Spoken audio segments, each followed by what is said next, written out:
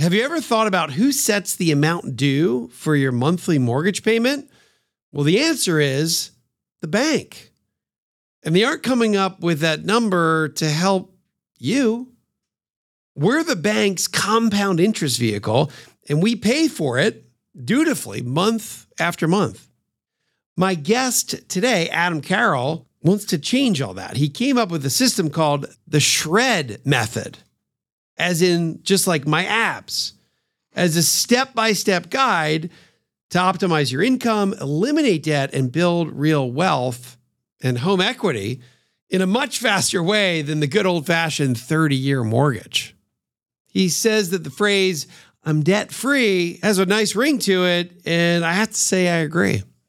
He also talks to us about how he likes to build what he calls massive, passive, and permanent income so that he stays on a retire sooner track. Adam's TED Talk went viral a couple years ago. It's racked up over 6 million views on teaching the value of money. We get to hear from him right here on this episode. I'm Wes Moss. The prevailing thought in America is that you'll never have enough money, and it's almost impossible to retire early. Actually, I think the opposite is true. For more than 20 years, I've been researching, studying, and advising American families, including those who started late, on how to retire sooner and happier. So my mission with the Retire Sooner podcast is to help 1 million people retire earlier while enjoying the adventure along the way. I'd love for you to be one of them. Let's get started. Adam Carroll, what's up, man? It's so good to see you. So, Adam, I really do. I feel for the 28-year-old, 30-year-old now having to pay the home prices that we live in America, and now at 7% interest rates. These are big numbers. So what is your feeling around paying off mortgage debt? This has been my take for a number of years, probably the last 10 or 11 years at this point. And my stance on it is I'm a big fan of knocking out the mortgage as early as possible. Mm-hmm. And whether you completely knock it out, or this is sort of the distinction I've made recently, Wes, some people will look at it and go, gosh, it's going to take me forever. But we have a model called the Shred method that teaches people how to do this and do it really, really quickly. The goal may not be for some people to pay it completely off, but to accelerate the amortization table to the point where the majority of your payment is going to principal. And the biggest distinction, I think, in this is if you look at a mortgage amortization table, you and I both know what they look like, but it's kind of a waterfall. And you took a traffic light and you set it on its side over that amortization table. The first 10 years are red. You're paying almost entirely interest, very little principal. The second 10 years are yellow. The last 10 years are green. And the Shred method essentially turns it to all green lights. And instead of 30 years, we can typically shorten it to between 3 and 7 years, depending on someone's discretionary income. And the reason that I think it's important, well, two things. Number one, you wrote in your book that some of the happiest retirees either have no mortgage or they're well on their way to knocking it out, right? Yeah, mortgage payoff within sight. Yeah. Yep. And some people would go, oh, gosh, it's 28 years or it's X number of years left. But that what that's supposing is that you're going to follow the bank's suggested payments the entire time. And what we don't realize is that many of us, I think, or maybe it's overlooking that we are the bank's compound interest vehicle. Right. They loan us money. That is an asset to them. It's a liability to us and an asset to the bank. So I started questioning years ago, what if we turn that on its ear and we use the bank's model against the bank? What would that look like? And that essentially is what the Shred method is. Can you tell us, I mean, really, you nonchalantly just helped us take a 30-year mortgage to a 3 to 7, which is pretty awesome. Give us a little bit more around that. How do you guys help people do that with your company, with the Shred method? Is it, I know there's no magic to it. We still have to pay these things off, but give me a little bit more insight on that, because that is a compelling thought. Yeah. It is. It isn't magic. It's math, and it's math that most people just never do because, we're trained to walk heel toe by the banking system. And what we're doing is saying you can walk toe heel and actually get there in half the number of steps or less. And so here's how this works, Wes. The average consumer or the average family, let's say, when they make their income, and let's say it's a 2-income family, money gets deposited into checking, and the money sits there for a period of time until debit card swipes and ACH transactions and all of that happens, right? And I would venture to guess that even you and your family have some amount of money that sits in checking for a period of time, be it days, weeks, or months on end. Is that accurate? Yeah. Even where rates are today, just the logistics of taking money out of the high yield money market to go to a place where it can then go pay something. I noticed it today. Wait a minute, that money is not making the money markets are at over 5%, right? But the regular general banking is at 0.5, right? Which is so yes. Okay. So keep going. That happens, just the inertia of it. That's right. And so why would we keep money just static and idle in a checking account, though that is what we are trained to do for the most part? And listen, here's the deal. This kind of goes back to what we said before about money being tangible or not. When we open up our phone app and look at our bank accounts and we see money in checking, there's a little bit of like, I'm good, right? Like I'm good. I got an extra 1,000, 500, 1,000, 1,200, 2,000, whatever it is. And yet what having money sitting in checking will do for most people is it's an invitation to go spend. Mm. So lazy idle money is dangerous money. That's my first statement on that. So what the shred method does is it takes that lazy idle money and it uses the income minus the expenses, which gives you your discretionary income. And it takes into account the timing of payments, the timing of when income comes in, how much you're using at any point in time or how much you're not. And then through an algorithm that's powered by a piece of software, the system will tell you, hey, it looks like you have X amount coming in and X amount going out. Send $2,783.25 from your home equity line of credit to your mortgage, knowing that in 2 days' time, you have a $3,000 paycheck coming in. So what we're doing is we're borrowing short-term lumps of money and putting it against amortized debt, knowing that income is going to come right back in and fill that bucket in. So we're borrowing in 2, 3, 5, 7-day bursts, but in the process of doing that, we're building equity in our home. We're reducing the interest expense on that debt, right? Because we're accelerating the amortization table by months and in some cases years. And the end result is you pay your home off significantly faster because the bank isn't getting all of that interest up front. In effect, we're creating green lights. And then obviously within the shred method, you have some sort of threshold of how much you're willing to put towards it. Is that, is that right? So there's a kind of a pain level. There is. What does that pain level look like? That range? It's dependent on income. It's dependent on discretionary income. And it's dependent on how much your line of credit is and the interest rate it is. So there's some variables in the algorithm. So what we'll often get from folks is the question, okay, so my mortgage is 3%. My HELOC is now 8.5%. Does it still make sense?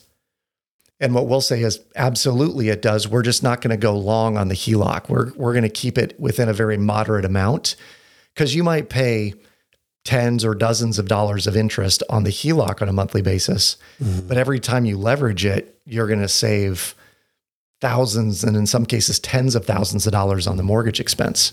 So you have your regular mortgage, then you have your HELOC. Yep. And then in order to be able to utilize a pay down method, you're using the HELOC and then you're knowing that you have cash coming in at a certain point quickly. Yep. So it might only be a day or 2 or 3 of interest. That's right. That's right. And to extrapolate that idea, then what you're doing is you're kind of just repositioning that money into the equity of your property, which is still available to you via the HELOC. That's so true. I might say, like, what's the difference of having 20 grand in a money market account? Granted, it's at 5%, or having that 20 grand dropped into your mortgage and eliminating 6 years of payments right? Because you've accelerated the amortization table that fast, but still having access to that 20 grand via a home equity line.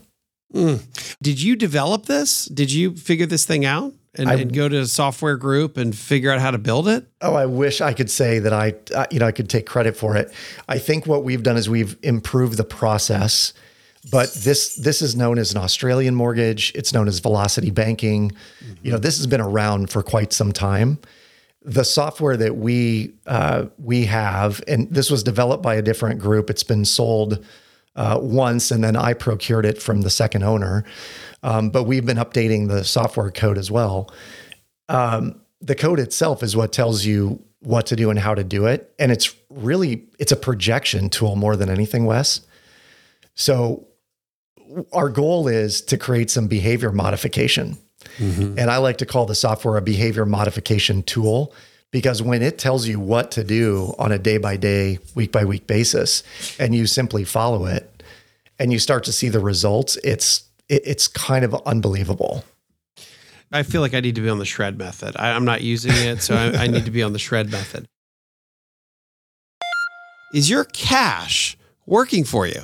For years, banks have gotten away with paying next to nothing for the privilege of holding your money. Today, investors have more options as the Federal Reserve has raised interest rates dramatically. Why not take advantage of it? If you're interested in finding a higher yielding solution for the safety allocation of your investment portfolio, reach out to my team at yourwealth.com. That's YOUR wealth.com. Let's talk about income streams.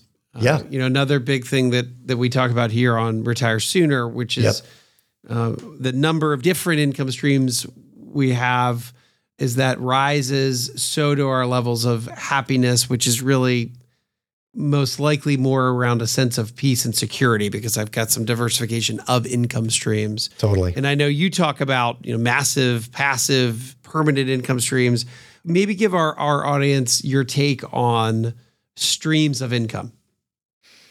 In terms of ideas around some of them? Yeah. Are you a diversified portfolio guy? Do you want to own businesses? Would you rather own real estate? How would you like to set up streams of income for retirement? Yeah. Mine might sound or look a little different than what some people have. And part of that is just how I built my business. I was a paid professional speaker for 20 years, still do it. I'll get 15 or 20 gigs a year that just come in, and it's recurring revenue. It's revenue that I go work for, but it comes in without me doing the marketing for it. But I realized years ago, Wes, that what I really wanted to do was I wanted to do the work once and then get paid. And the difference for most people is they do the work, they get paid. They do the work, they get paid. They do the work, they get paid. And I wanted to do the work once. Sounds like my life, Adam. I wanted to get paid over and over and over again. And so I realized that what I wanted was to be somewhat of a mediapreneur. I wanted to create content and then spin the content or sell the content over and over and over again. And that looks like, you're in this world, that looks like books. It looks like the documentary. When we did the documentary, we still make money monthly on the sale of the documentary. Oh, that's right. Your documentary on CNBC. That's right. That's so awesome. Yeah. I love that you were able to do that. It's so great. It was a great experience for me and for my kids to see. And, my wife, who I think had her doubts going in, and, I got to prove her wrong. So that was good. But, didn't think that, what was the bet? She was getting word, and candidly, there were a lot of friends and family that were saying it. Oh, you're making an indie doc. You'll never make any money on this. This is just this is a passion project. That's all it is. And in the end, I think that thing grossed like $400,000. And so, it was good. We crowdfunded it. There was a lot of sweat equity in it, but in the end, it paid off, and it continues to because of what we set up for it. That's awesome. I'm a big believer in owning business, but I prefer to have my hands in my business. And if I'm going to invest in a business, I'm betting on the jockey sometimes.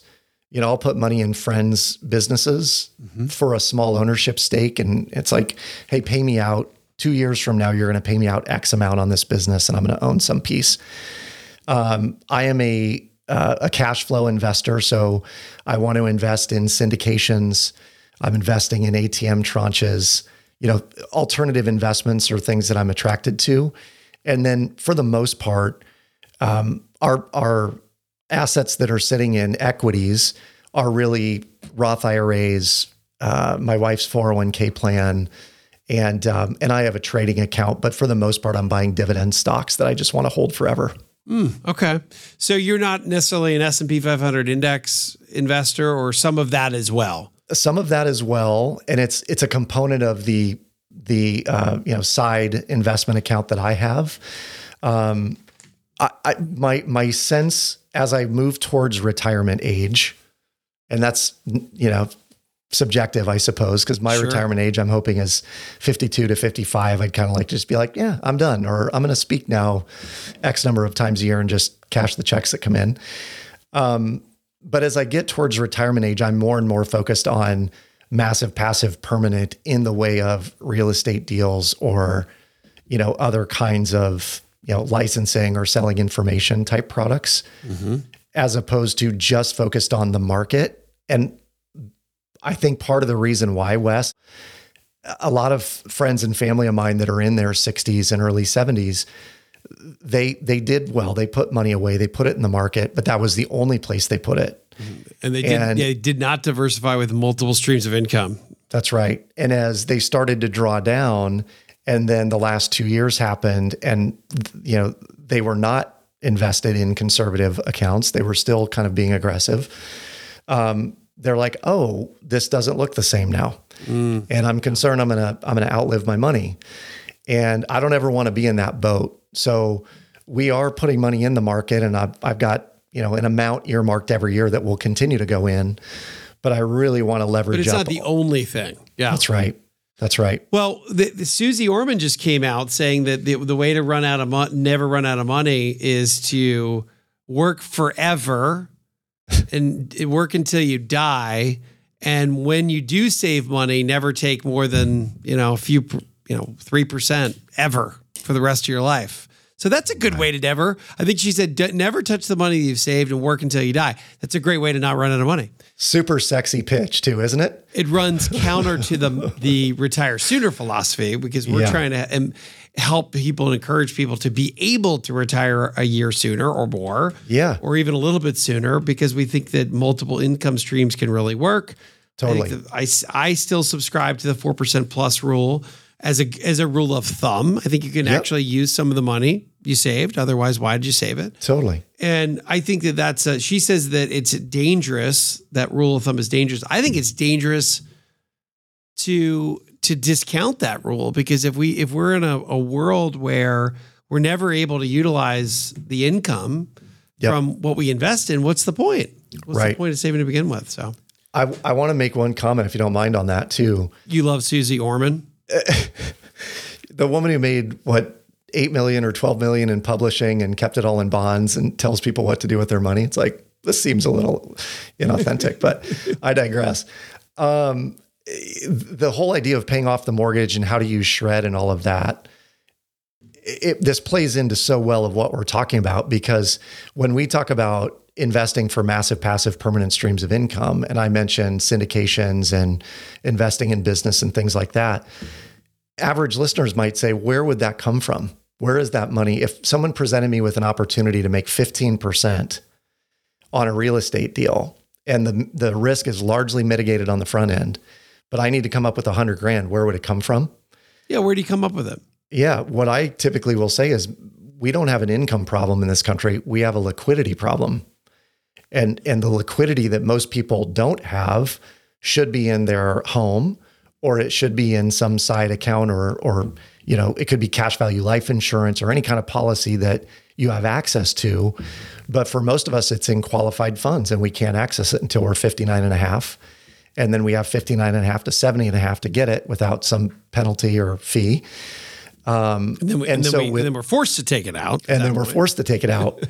So with Shred, what it does, particularly if you're young, I mean, if you've got 30-year-old listeners that are homeowners, pay attention, take heed, because you could have the ability to write a $50,000 or $100,000 check in the next 24 to 36 months if you follow this advice. And then once you're at that point, and I think you'd probably agree with this, Wes, correct me if you don't. Well, hold on. As long as you're a homeowner, right? You're a homeowner. Yep. Because what we need is that asset to begin filling the bucket with, right? To create that equity pool.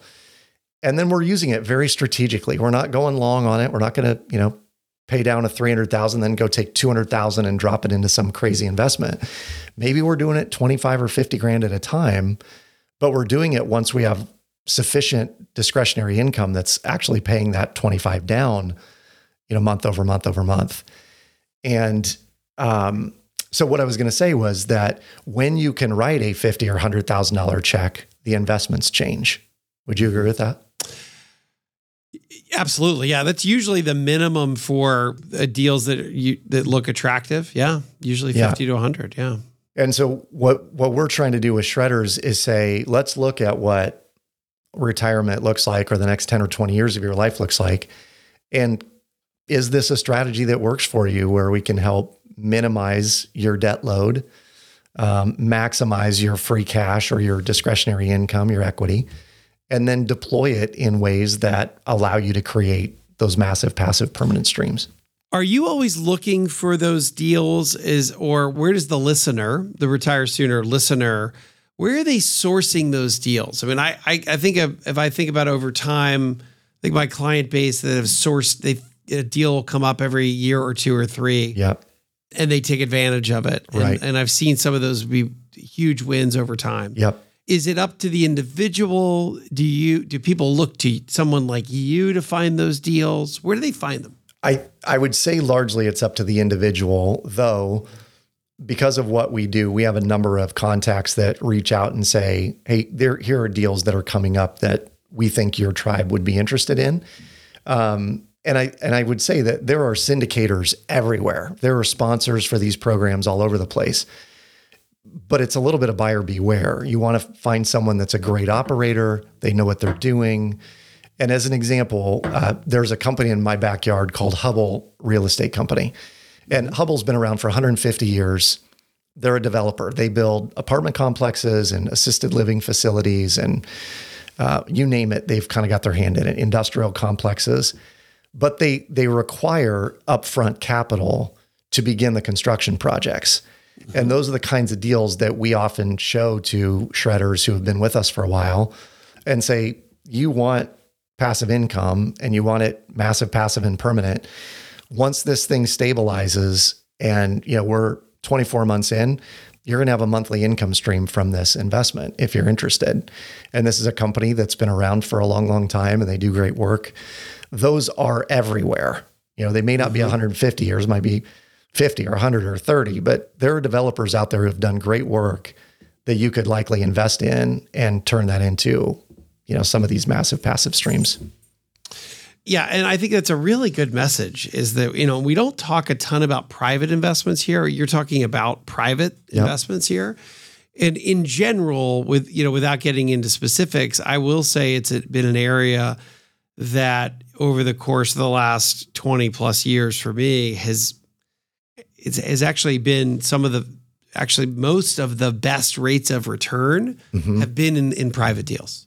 Now you pay the price we pay for that is in a lot of cases lack of liquidity. So it's not like an ETF where you put it in today, change your mind, you can get it out this afternoon. That's right. Right. These are long-term commitments. And oh, by the way, the longevity in investing in it in general helps. Right. So part of the reason that private investments do tend to work is you're really committing to longer periods of time. True. But then again, you are usually getting an illiquidity premium. But to Adam, I think really important point, it does go back to the operator. You're looking at a company that's done it before, an individual that's done it before with a team. So again, buyer beware for private deals, but I don't talk about them a lot here on the Retire Sooner podcast. But I will say my experience, and I think Adam's experience has been, they can be a really significant income producing or appreciation producing part of the overall pie. Right. So, and on some of those deals too, Wes, this Hubble example as a case study, the gentleman who's in charge of capital formation for them, he said, here's the thing: when we get started on a project like this, particularly in an environment where properties are appreciating, which really, let's be honest, is a byproduct of inflation. It's not like your $500,000 home isn't worth $1 million. It's your dollar is worth significantly less, right? That's the reality. Right. Your wilting dollars. Yeah. But he said the cost to build continues to go up. So we know the value of this property will be more as soon as it's done. And he said, worst case scenario is you get all your money back, even if the project falls flat, because we would turn around and sell it at maybe even what we have in it, which somebody would pay a premium for because it's worth more. It would cost too much to build it new. So I think there are deals like that out there that I think it was Will Rogers who said people are more concerned about the return of their investment than the return on their investment. And so he's still right. You're right. Still right. Right. So the risk out there on some of these can be mitigated in that respect. All right. After that, I'm sure we're going to put a big disclaimer here on the big which disclaimer. Is good for we always want to be very transparent and on here on the Retire Sooner podcast. But so what's next for you? What's the next? What are you excited about as we wrap up? What's the next 6 to 12 months look like for Adam Carroll? Yeah, so we're continuing to build the shred method. We have hundreds of users. We would like to get it into the thousands. Yeah. And we're really building a dedicated community and tribe of folks who are all about building a bigger life, not a bigger lifestyle. And so I'm excited about the prospect of building that. My 2 older kids are in college now. My youngest is at home. He's 16. So I feel like I still have 2 to 3 more years to influence him in the right way. And I, deep down, Wes, what I most desire is experiences. So in 2019, it was my very first mini retirement. And I took my family for a month to Europe. We spent 2 weeks in Sorrento, a week in Paris, a week in London. And then this last summer, just a couple months ago, we spent 2 weeks in Italy and 2 weeks in Hawaii. And I got a taste for it. Like, I want to do this every year or two. Just take a month, go chill out and relax and enjoy my family. So I think in the next 12, it's planning what's that next great escape. And if you were to find a retirement number / date, even though, let's say you continue to speak for another decade and you've got, maybe, God willing, Shred is producing cash flow forever. Yeah. Is it a point where, what do you think that age is for you? Well, they say great speakers never die. They just come up with new content and go, keep doing it. Right. So I think I'll do that for a good long time. I may limit it to 8 or 10 or 12 events a year. Mm-hmm. But I would love that by 58 to 60, the choice is almost there to work or not work, but by 58 or 60 to be able to say, yeah, I just give back, or it's just all free time, all relationship, all service. It's not about the money, not about work. Awesome. Adam Carroll, thank you so much, man, for being here. I've really been looking forward to chatting, and this certainly did not disappoint. I think our listeners are going to love it. And there's a lot of really, really good takeaways here that it's new information to people and a new perspective. Thank you so much for spending the time today, man. It's a pleasure, Wes. Hey y'all, this is Mallory with the Retire Sooner team. Please be sure to rate and subscribe to this podcast and share it with a friend. If you have any questions, you can find us at wesmoss.com. That's WESMOSS.com. You can also follow us on Instagram and YouTube. You'll find us under the handle Retire Sooner Podcast. And now for our show's disclosure. This is provided as a resource for informational purposes and is not to be viewed as investment advice or recommendations. This information is being presented without consideration of the investment objectives, risk tolerance, or financial circumstances of any specific investor and might not be suitable for all investors. The mention of any company is provided to you for informational purposes and as an example only, and is not to be considered investment advice or recommendation or an endorsement of any particular company. Past performance is not indicative of future results. Investing involves risk, including possible loss of principal. There is no guarantee offered that investment return, yield, or performance will be achieved. The information provided is strictly an opinion and for informational purposes only, and it is not known whether the strategies will be successful. There are many aspects and criteria that must be examined and considered before investing. This information is not intended to and should not form a primary basis for any investment decision that you may make. Always consult your own legal, tax, or investment advisor before making any investment, tax, estate, or financial planning considerations or decisions. Investment decisions should not be made solely based on information contained herein.